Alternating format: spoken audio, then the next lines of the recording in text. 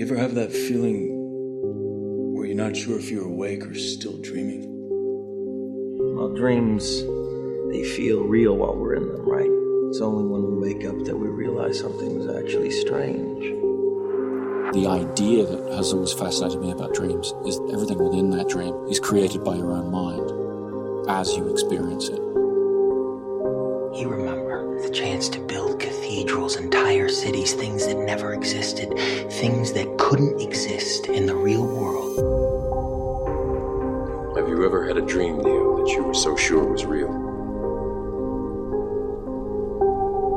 What if we were unable to wake from that dream?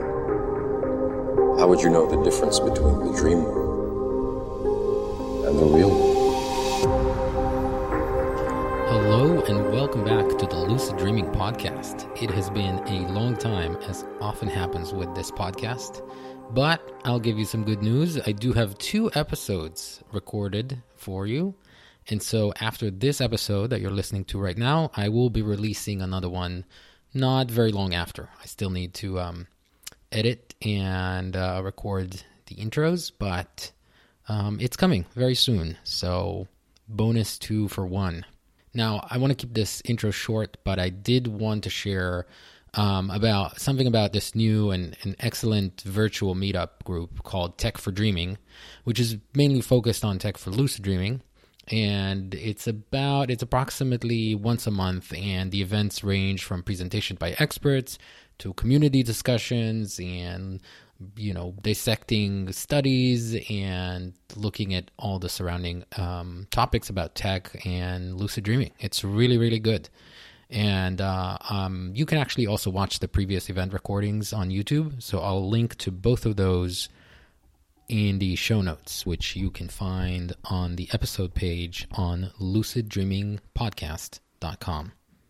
Now, today on the podcast, I speak with Karen Konkoly, who researches lucid dreaming at Northwestern University and has recently led a fascinating and really clever study on two-way communication in lucid dreams. So, without further ado, let's get into it.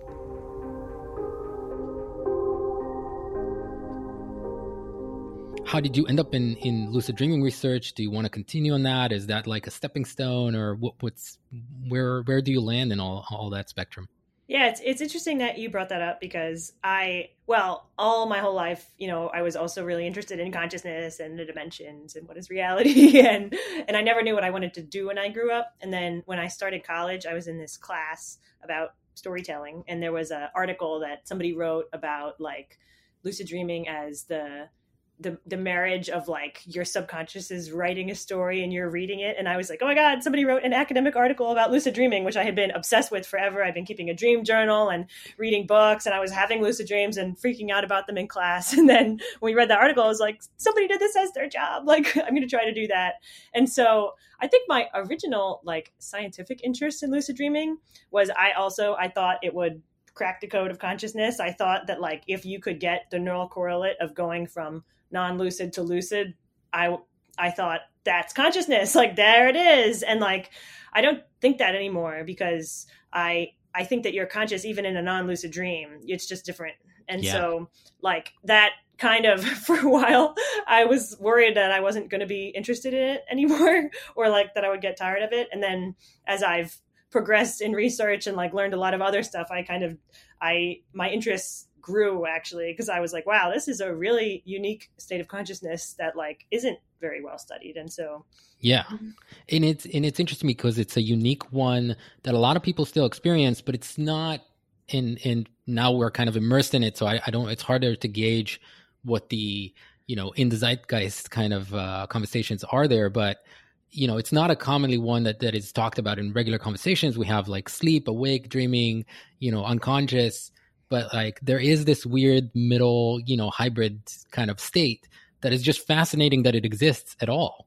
And it's not that common in conversation. So I always found it fascinating. And of course, started getting into meditation and reading about psychedelics and altered states and all sorts of things, and realized just how intricate that spectrum actually is.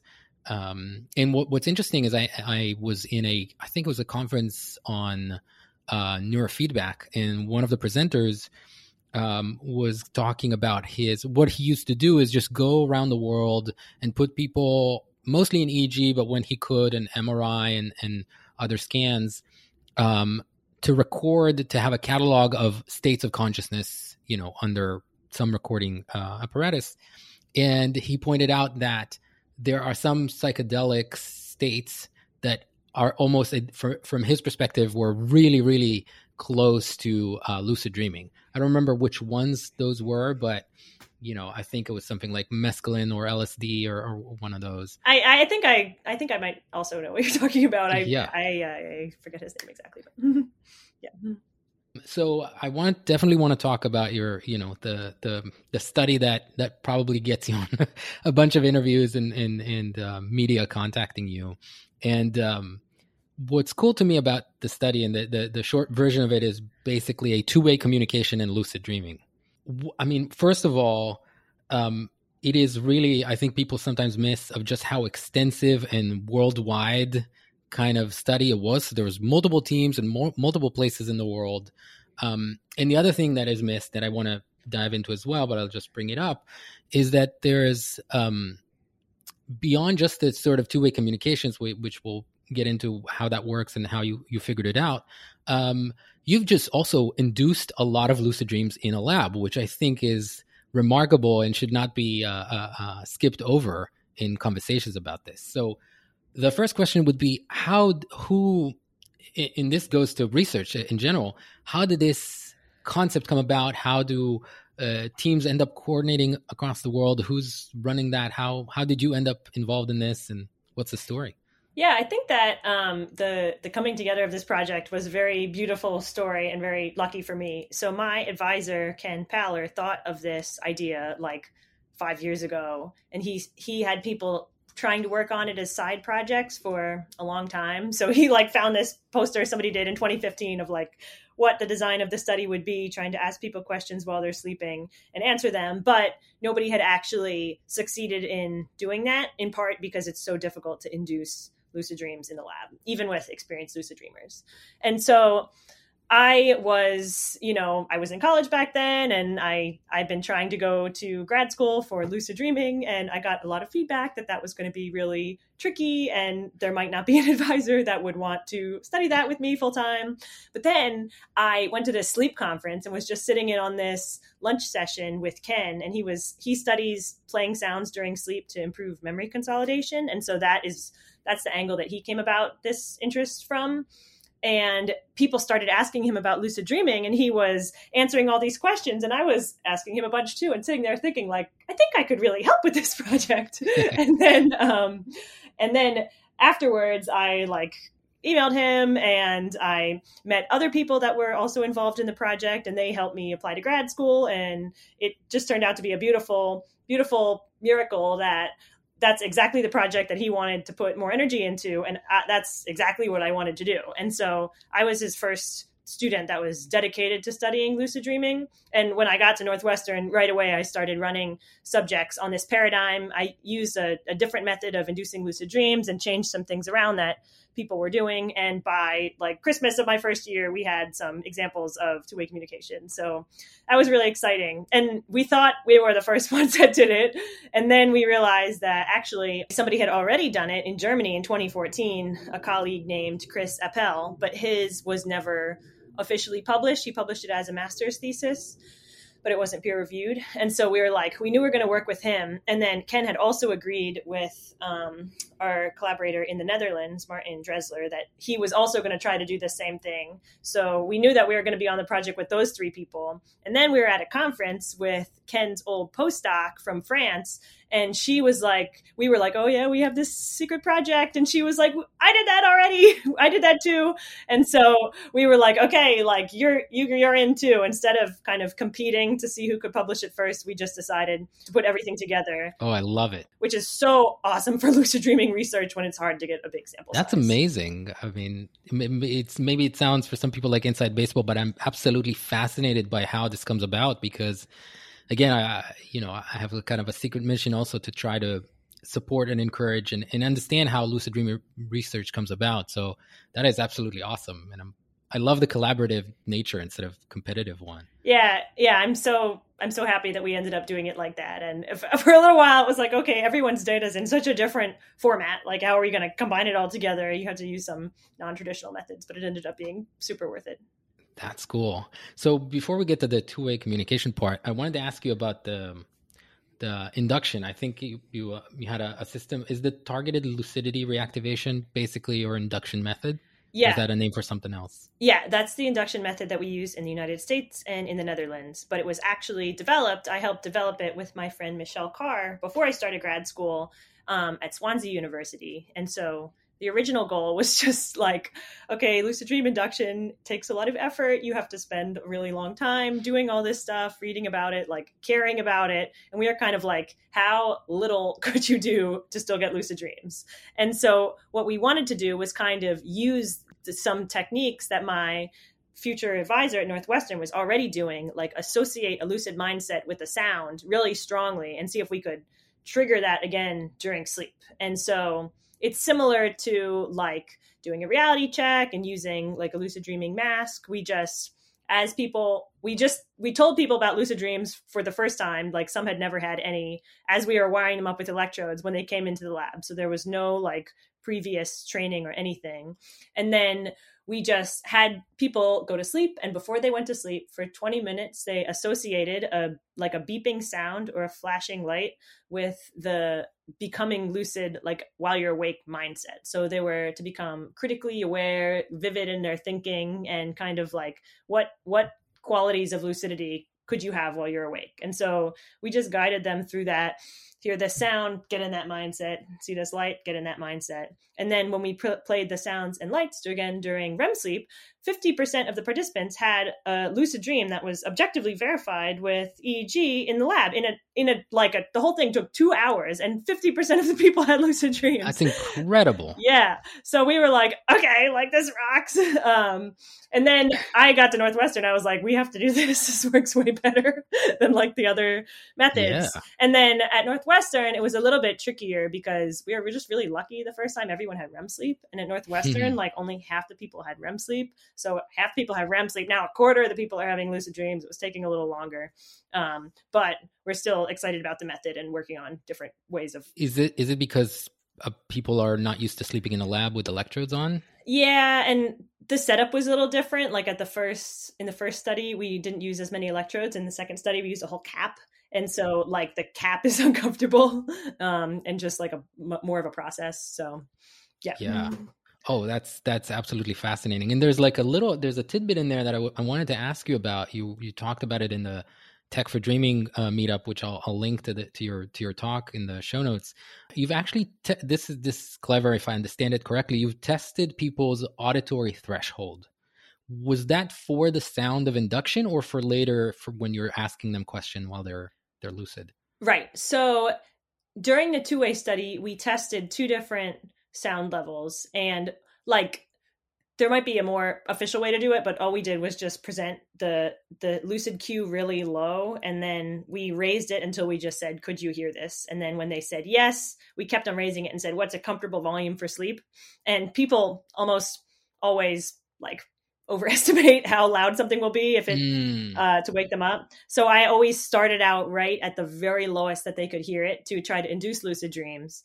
And then after a while, or after they became lucid, then I would ask the questions. And so I did 2 separate tests while they were awake. I did it for the beeping sound, and then I also did it for a few math problems so that I could know like what's the lowest level that they could possibly hear, and what's a little bit more comfortable. Did you actually ensure that when you're asking them the question while they're dreaming, that also came out at particular decibel that you determined ahead of time? Right. So I was controlling it in real time. So if I asked a math question or a lucid cue and didn't get a response and they didn't seem to be waking up, I raised it just a little bit, and I kept on raising it until they woke up or answered, or it seemed like their brainwave patterns were a little activated. So then I would keep it a little quieter. Now you've said that you tried to turn this into an app, right? Yes. And it didn't work as well, or didn't work quite well. Do you know why, or you have a theory? Did I say that at the Lucid Dreaming meetup? You might have. Okay. Yeah.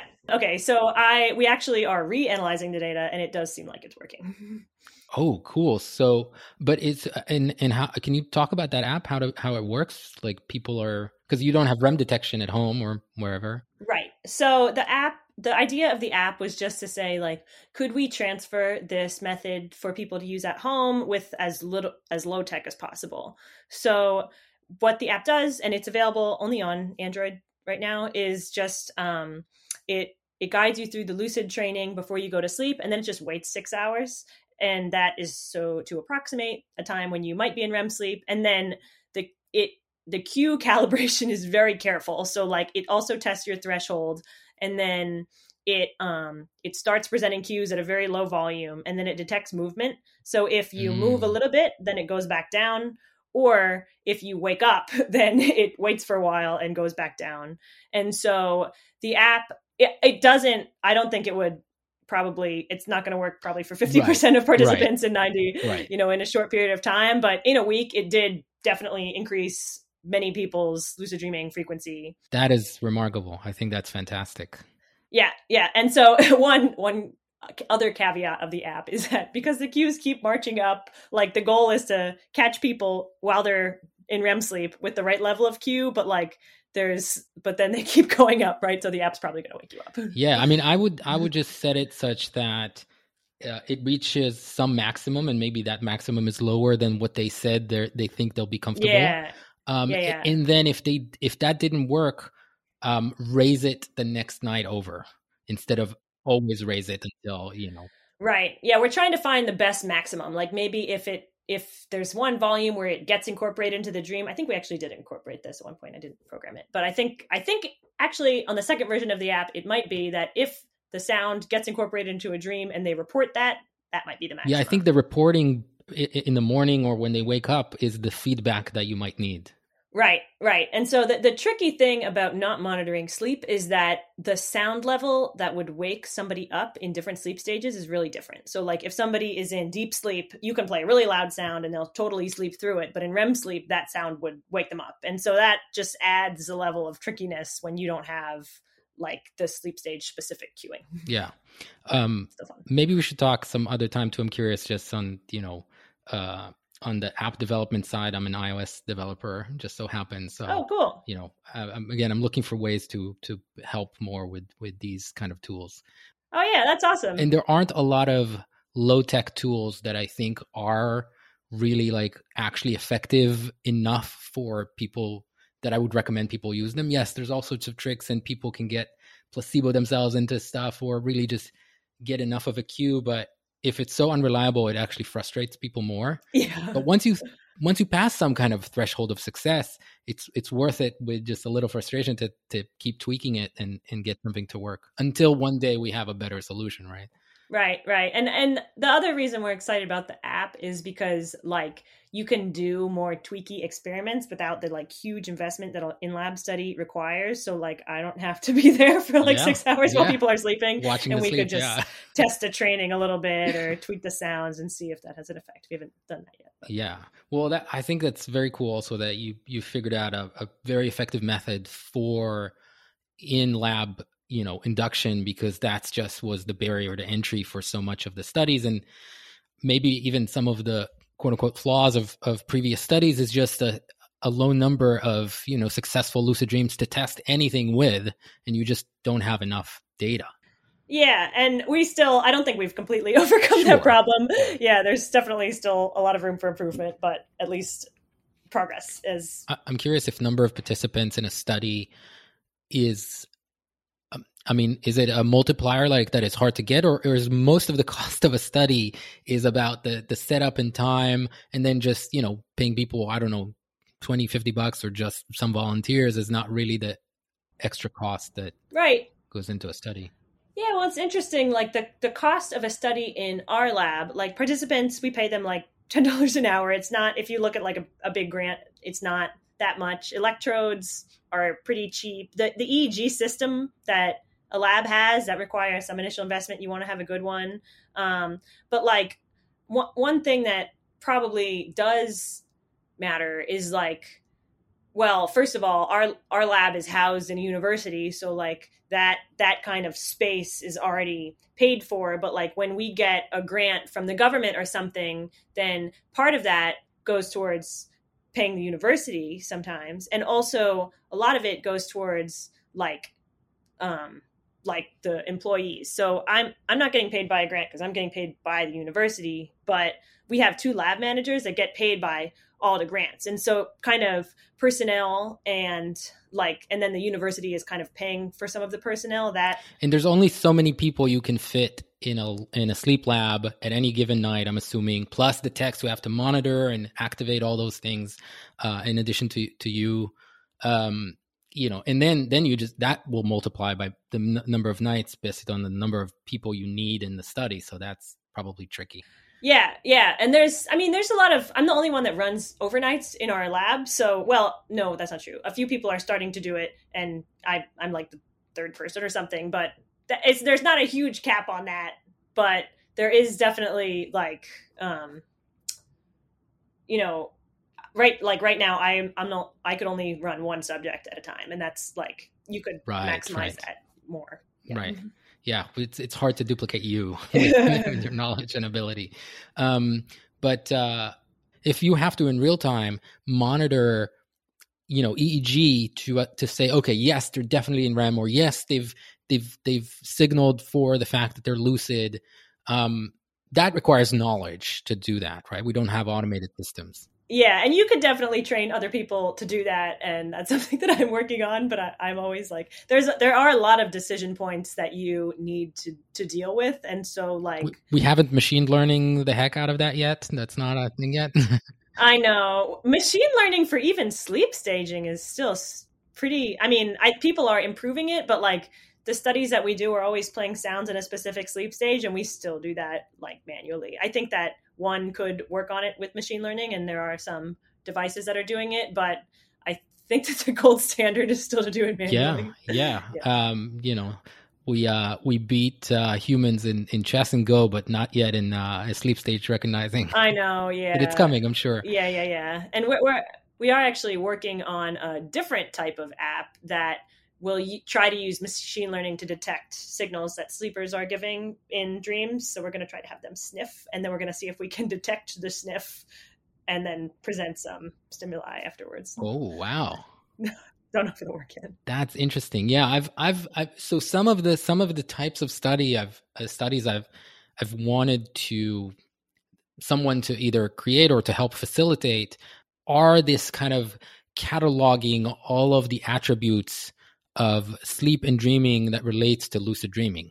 Like, again, get as much just raw data of confirmed lucid dreaming in EEG, in every other measurement, heart rate, respiratory, all of that stuff. Figure out what are cues that a person can still that can still communicate from the dream to confirm a lucid dream, to help indicate automatically that they're lucid. We've talked about like muscle twitches and electricity in different parts and things like that. The sniffing is fascinating. I've not heard that one yet.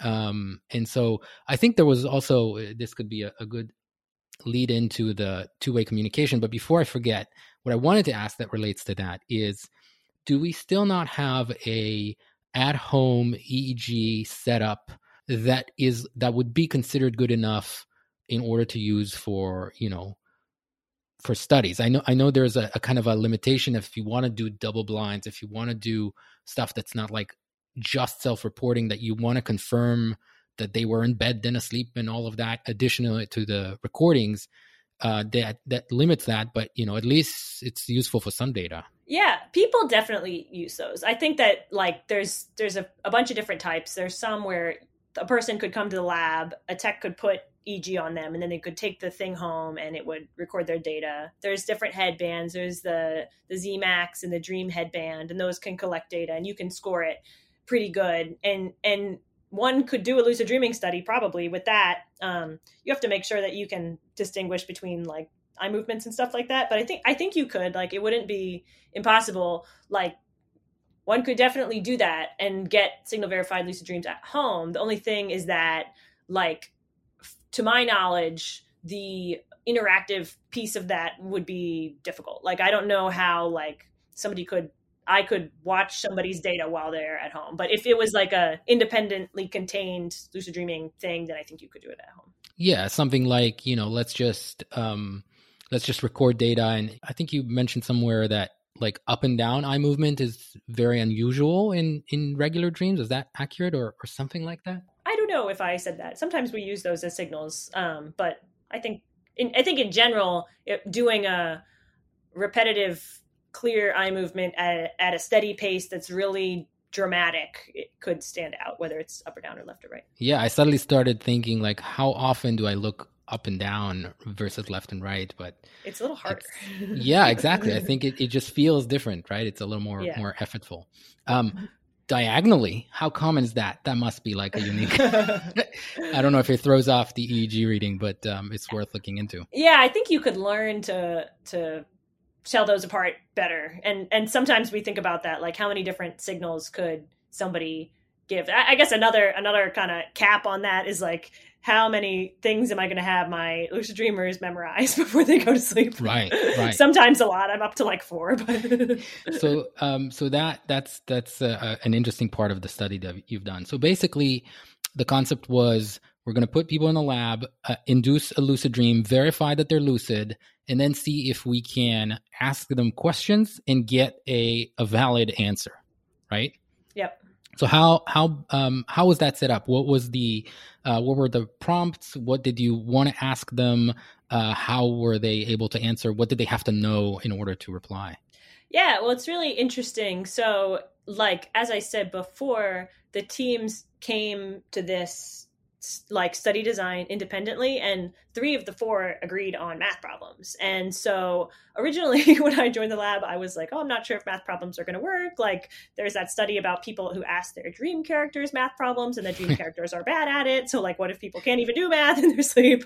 But eventually we are kind of like, okay, like the reason we decided on math problems is because you could have a clear answer between, we just use 1 to 4, but like without having people memorize that, yes is left, right, and no is up, down, and maybe is 3. All I have to do is know how to count. Exactly. Yeah. So we mostly did it because there was multiple answer options without like a complicated scheme for how to produce the signals. And so what our lab did was we just had a bunch of math problems that were randomly mixed up, and all the answers were 4 or less. And then after people had lucid dreams, and they would give us a signal that they were lucid, and then we would softly present them math problems, and sometimes they would answer with the like left, right, 1 left, right corresponding to each number in their response. So if it was like 1 + 3, then they would just look left, right 4 times. And if they successfully did it, then we would wake them up and get a dream report.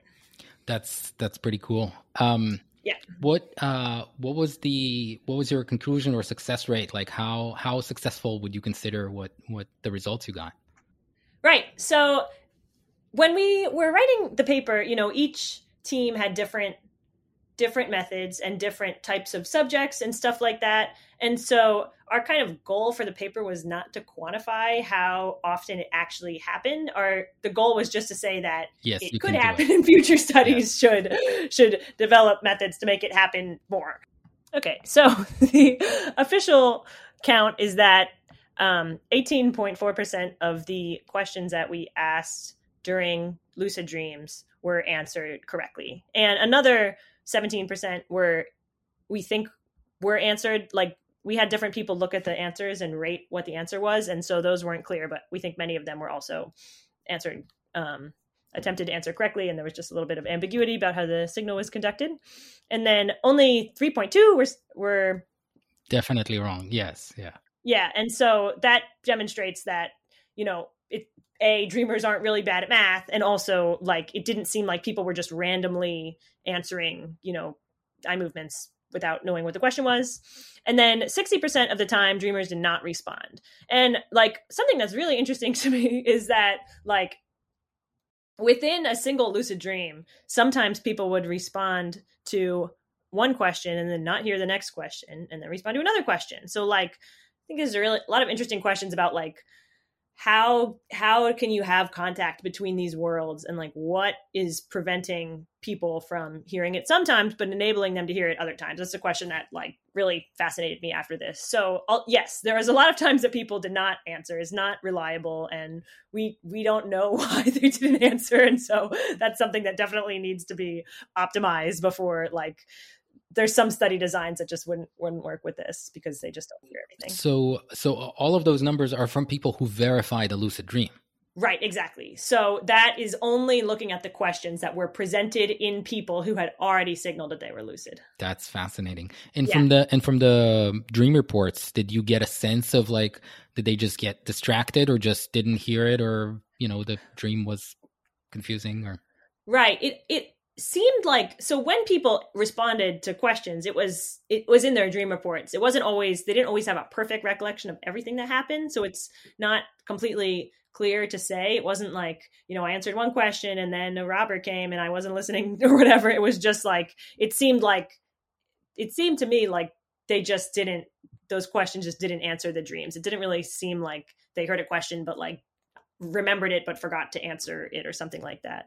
No, it's I think it's really interesting because there's so many aspects that you could look at, and it's hard to even focus in every individual study, because you can ask them a question like, not during the dream, but like, how often do you remember your dreams, right? And then see if there's correlation between the people who couldn't give you a clear dream report, right, versus the ones that did. Could be just an aspect of their state. Right. One thing that I'm really interested in following up on one day in regards to this study is like, there's all these philosophical debates about to what extent we could trust a dream report, and like, are people actually reporting what's going on in their dreams? Like, how is that distorted? And so if we have an objective record of a conversation that took place during a dream, then you could say, okay, wake people up right afterwards, wake people up 5 minutes later, ask people to repeat that in their dream 5 minutes later, ask people to report it when they wake up. And you could start to see, like, are people actually distorting it, or are they accurate? Are people forgetting because they change states between dreaming and wake, or are people forgetting it because they can't retain information while they're dreaming, or would they have forgotten it even if they were awake? And so I think that those kinds of things would be really interesting to say. Yeah. Yeah. That's a fascinating thing to look into, right? And then you have the anchor of something from the response that you verified, and it's accurate and legible, and tested in different ways and see what comes up. Yeah, that would be a good study to conduct. So I'm curious, I don't know if this is a common thing in just studies in general, but do people create these particular studies with a goal in mind usually there's a goal in mind to learn one or more things, but also to allow you to understand something so you can do the next research based on that. Right. Was there more than just a goal of like, can we communicate in two directions? Right. Well, that was the primary goal, but we also were like, okay, what conclusions could we make based on just this study? Because I think a big goal was to open it up for future studies, but like, what could we learn from just this study? Well, one, we could learn that people are capable of, responding to novel questions during a dream, and like, that had never been demonstrated before. Like, you could have a sensory stimulation and have somebody do an eye movement, but like, I think one aspect of it that's really important is the fact that 3 of the teams used sentences that were spoken to the dreamers, and so like, those sentences were incorporated into dreams more so than just a flashing light or a beeping sound. Like, that's complex information, and they were able to perceive it veridically instead of like having it totally distorted or something like that. I think that was something that we anticipated might be a big obstacle. Like, we would say 1 + 1 and somebody would hear like, did they know did they know that they were going to be asked math questions in particular? Yeah. They knew they were going to be asked math questions. They just didn't know which ones. Right. So, and what were the other methods other than spoken word to ask a question? Yes. Well, okay. So US and the Netherlands team asked spoken math questions, and then the German team asked math questions using Morse code. So Whoa. they did not use verbal sentences. They taught their lucid dreamers Morse code, and then they encoded the math questions into flashing lights and beeping sounds, and had the dreamers decode them in their dreams and answer. And so that demonstrates another complex cognitive capability that somebody could have in a dream. It's not like, it's just interesting to see what people are capable of in dreams. The Germans are serious. Yeah, that's amazing. Yeah. And then also just a fun note is that the French team did something different. They did not ask math questions. They asked yes or no questions. And so they asked, they had the answers beforehand, do you like biology? Do you like chocolate? And the dreamers answered yes or no. Oh, nice. And they also did a tapping. So they tapped the dreamers' hands and then said, how many times did we tap your hand? And the dreamers answered. How successful were these? They get sufficient good, yeah, positive responses? Yeah, they were. Their team was really successful. And another note about that team is that they used one participant who had narcolepsy. So people with narcolepsy can have lucid dreams a lot more frequently. So their participant fell asleep and had a bunch of lucid dreams, and they did this. They asked him a lot of questions, and he answered a lot of them. So that's a gold mine. Yeah, I know exactly. Yeah, it's a great resource for lucid dreaming research. We have to catalog these unique people and just pay them a salary, sit in the lab and just sleep in the lab every day. Yes, they are affiliated with a sleep research center, or I don't know exactly what it is, yeah. But yeah, they do a lot of studies on people with sleep disorders and narcolepsy. I was thinking about the concept of professional lucid dreamers, right? Like people who, until we get better technology or techniques, people who can do it reliably we should rely on them to study this unique state. Yeah, that's pretty cool. Yeah. I mean, the tapping, as the hand tapping, I'm surprised. I'm curious if that needs some kind of sensory threshold as well, or is that more likely than audio to wake someone up? They actually got a lot of correct answers with the tapping. 7 out of the 13 times that they tapped, the participants answered correctly, which was better than many of the math problems. So that one was actually pretty good for them. So, yeah. Yeah. So, I mean, this is something where it can tie into devices like the neosensory device from David Eaglesman's lab, where it's basically tapping to replace auditory input. Oh, yeah. Right? So people learn what taps mean, and they can understand full sentences. I think the learning curve is bigger, but you can start with something simple, and it's a platform you can develop for. They have an API and all of that. So I've requested access to that, and it's just an interesting thing to try. So I wanted to know, one, in general, what would be the next thing that you would want to study about lucid dreaming, and what out of this study and its results would you want to take and do next with, Yeah. So some projects that I have coming up, I think that one thing that is preventing me from just running forward with this is those non-response cases, and what's an experiment that would be really informative, even if people only answered sometimes. And so I have this whole dream, if you can get people to answer reliably, then you could start doing all the psychology tests that are done on people that are awake during people to people who are dreaming, right? So you could give them a declarative memory test or a working memory test, or a consciousness threshold test, and see okay, well, here's the neurocorrelates of consciousness of a stimuli when somebody's awake. Is that the same in a dream, or is it different? I think that there's so much you could learn to categorize, to expand our knowledge of human cognition in another natural state. But I think that those studies, many of the ones that I have thought of, would require communication to be more reliable. And so there's a lot of ways you could do that, right? Maybe all it takes is just training dreamers more. The French dreamer was really successful, was one expert dreamer. So maybe it's just that, I mostly ran people only, I think I ran one person up to 4 times, but most people I just ran once. What if I ran somebody 20 times? Maybe they'd be great at it. Or maybe it's something about when the stimuli are presented, maybe you could decode the brain activity and say, okay, right now they could hear it, and right now they couldn't hear it. And so that's something that I'm thinking about and trying to figure out like how to do those analyses and stuff like that to see if there's any tricks we could figure out. Maybe it has to do with the volume or just their training or a preparatory cue. I don't know. There's lots of ideas about that. Yeah. I mean, and there's interesting things about like neural correlates and,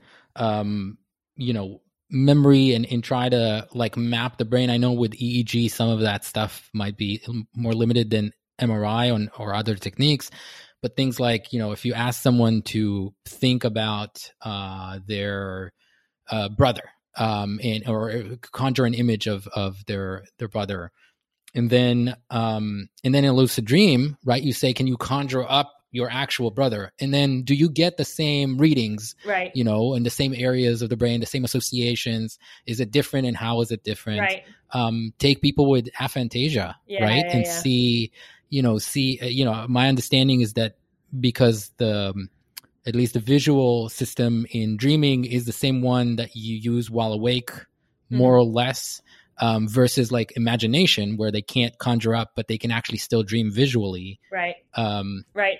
So we're working on something like that right now. We're not using two-way communication, just the induction technique, but the question is a pretty simple version of the one you proposed. It's just what happens to people's brainwaves when they close their eyes in a dream. Ooh. So like when you're awake and your eyes are open, your brainwaves look a certain way. And when you close your eyes, they get really regular. And it's this really visible, obvious difference that you're producing alpha oscillations. And one idea, a simple idea, is that they reflect like the inhibition of like the stalling of the visual system since there's no input. And so we're asking people to become lucid and close their eyes in a dream and then tell us in the dream, are you seeing something? Or are you not seeing something? And we think that, our original hypothesis was that if they close their eyes and don't see anything, like when they're awake, they should get this same brainwave. And a few people have tried it, and it doesn't seem like they are getting the same brainwave. It looks it's different than wake. And so like trying to wrap my head around what that might mean, like a lot of things can affect this, alpha oscillation, neuromodulators and stuff like that. But, it could be, and the analysis is just beginning. We don't have a lot of data, but it could be that, there's one way in which the dreaming brain is functioning differently than the waking brain. And just one other interesting note on that is that like, I've heard that like when people are in REM sleep, when your eyes are closed and you're relaxed, you get that big alpha brainwave, but when you're in REM sleep, it goes away.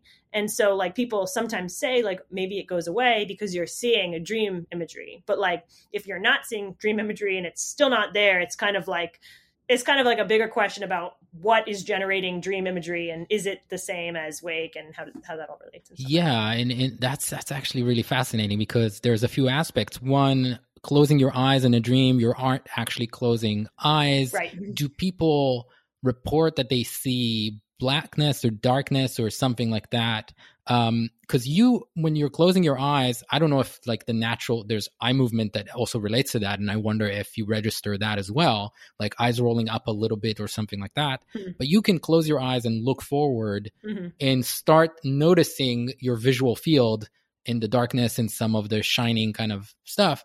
Do people actually see that? And does that register very differently from more colorful, distinct content? Right. Yeah, it's interesting. I've tried it a few times, and like sometimes I've closed my eyes in a dream, I don't see anything, and then something appears. Or like, so we had one dreamer that closed their eyes. Let's see, their dream, they were in their dream and it was already dark. So they closed their eyes and it was still dark. And then I think they opened them and it was still dark. And they were like, okay, I need to get some visuals so that I can do this experiment. So they started singing, I Can See Clearly Now. And then visuals appeared.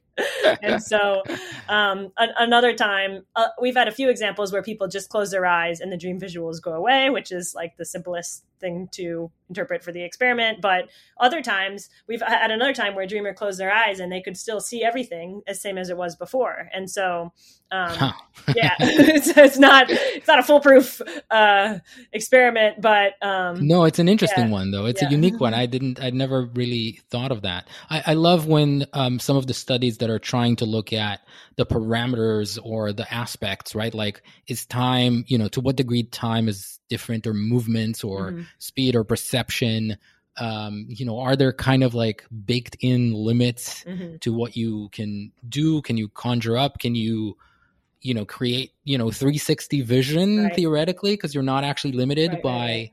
the angle of your eyes, and there are creatures who can see a Yeah. much wider range than we do. Yeah. All those would be interesting to experiment. Yeah. I've thought of a lot of experiments about like how's your brain processing information while you're asleep, and if you give somebody an auditory illusion while they're awake or something like that, they might like switch back and forth between hearing it one way and hearing it another way, and like why does their brain do that switching? That happened again while they're sleeping. Yeah, maybe that wasn't clear, but like there's a lot of interesting experiments you could do. I mean, there's an interesting aspect that I wouldn't even know exactly how to study it, but I call it experiential metadata. It's this concept where there's data about what you experience that is just it's like a given, but in a dream you can see more clearly that it is really separate from what you experience. So you might see someone who looks like your brother, but in the dream it's your uncle. So you just know it, right? But it's metadata about the thing. Yep. And where does that come? It's almost like information synesthesia of sorts, right? I just read this really interesting paper like 2 days ago about it's by Sophie Schwartz, who studies people with a lot of brain damage, and she was making some comparisons between like what happens in a dream and what happens when you have certain types of brain damage. And like there's a syndrome that people with certain types of brain damage get called Konkoly syndrome, I think, where they recognize people as other people. So like they'll see a doctor and they'll be like, that's my dad. And an idea is that, you have some activation in the area that recognizes faces, and you have some activation in the area that has emotions and memories, but maybe it's not being constrained by the frontal areas that are saying that like these things all go together right now. And so when people have a certain type of frontal brain lesion, they get this same phenomenon that many people experience all the time in a dream. And so that's another way to look at that question, is to say like when else do people get this? Like maybe it means that area of the brain isn't connected during a dream or something like that. That is interesting. Yeah. So what would be the thing you would want to study the most about lucid dreaming, perhaps, if there's a coherent answer to that? I'm sure there's a lot of things, but if you could get like some answer about some aspect of lucid dreaming, what might that be? I have a lot of different layers of answers to this question, so I'm trying to figure out what's the best one to answer. I think that something that really fascinates me is like the incorporation of sensory stimuli into a dream. So like how come sometimes you can, if you give someone a flashing light or whatever, how come sometimes they don't see it at all? Sometimes they might see a flashing light, and sometimes the light bulb might be flashing in the dream. And like, why does it appear in those different ways? And like, is there any other aspect of human experience that like also relates to that? I'm having to pee in the alarm clock. Yeah, exactly. And so like, I think that like that's something that I'm really interested in, is like, when do people shut that out, and when do people get that back, and how is, I think that it might relate to like our waking lives as well. Like maybe there's information that we're just not getting, Yeah. I mean, and there are things like the alarm or having to pee that you would think would actually reliably wake you up, but instead they get incorporated into the dream. And I wonder to what degree those relate to false awakenings, right? Where you dream that you woke up and you start behaving in the world and realize that you're still dreaming. Right. Yeah. So I think all that stuff's really interesting. I think another question that is really interesting, like maybe not the biggest picture one, but would be like, could you modulate or change your brain activity because of something you did in a lucid dream in a way that you couldn't access in any other state? Like people, if you're talking with your subconscious and you give it a hug or whatever, and you like integrate that or something, like is there a way that could you tap into like a processes that you couldn't tap into when you're awake? Like, I think a lot of people have that experience in a lucid dream. So it'd be interesting to like look at it from a brain study. Like, could you ever far in the future find some pattern of brain connectivity and modulation that you would never get during wake, but you could do in a lucid dream? Yeah, I'm really interested in that, because a lot of people report experiences like that. And there's a lot of, sort of theories about, I mean, it almost too easily lends itself to the notion, of course you can talk to your subconscious and access this, that, or the other thing.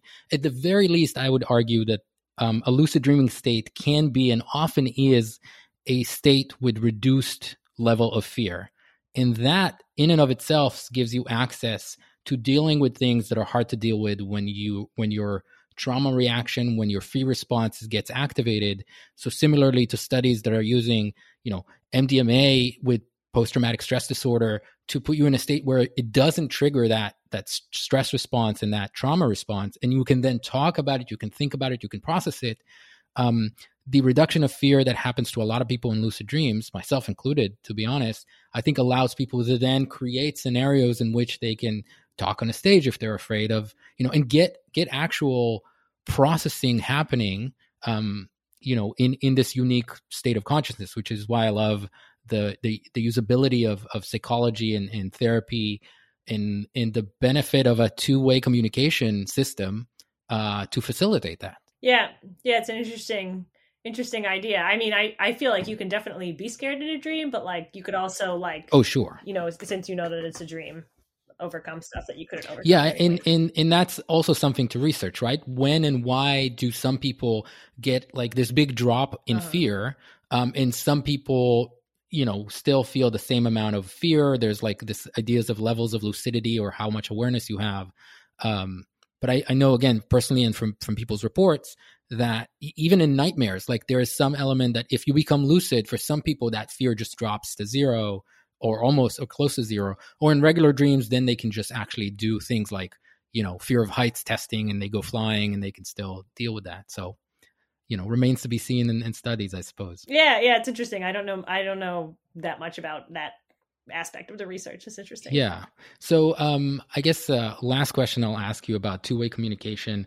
What would you suppose might end up being additional methodologies for two-way communication, like different sensory inputs, different methods, and other techniques? Well, something that we're working on is like, some of the, if you look at the 60% of non-responses, some of those happen because people woke up. Not all of them, but like some of them happen because of that. And so one way that we're working on is like, is there a response method that could be easier to do than eye movement, which sometimes woke people up.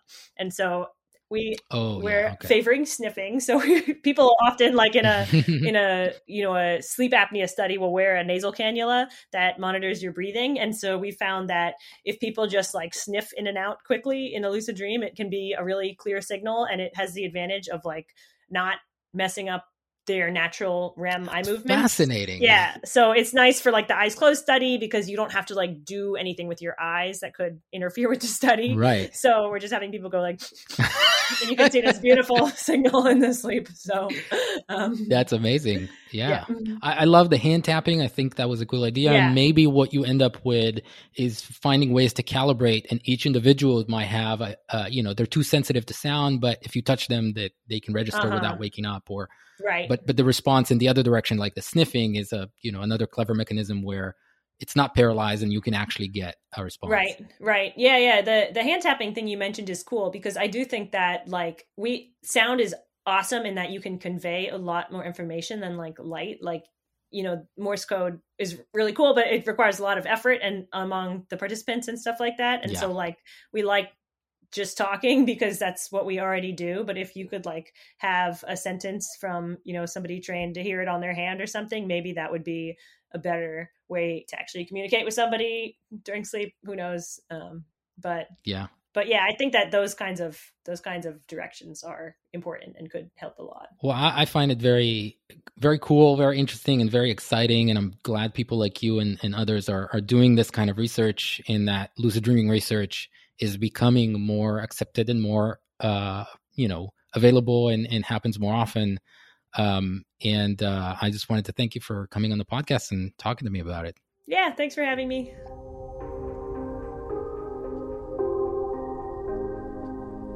So I hope you've enjoyed this episode.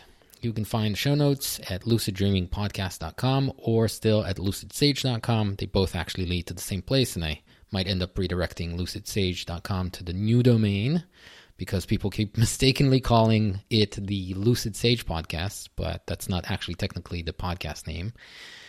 But in any case, I hope you've enjoyed it. Thanks again for listening, and until next time, sweet and lucid dreams.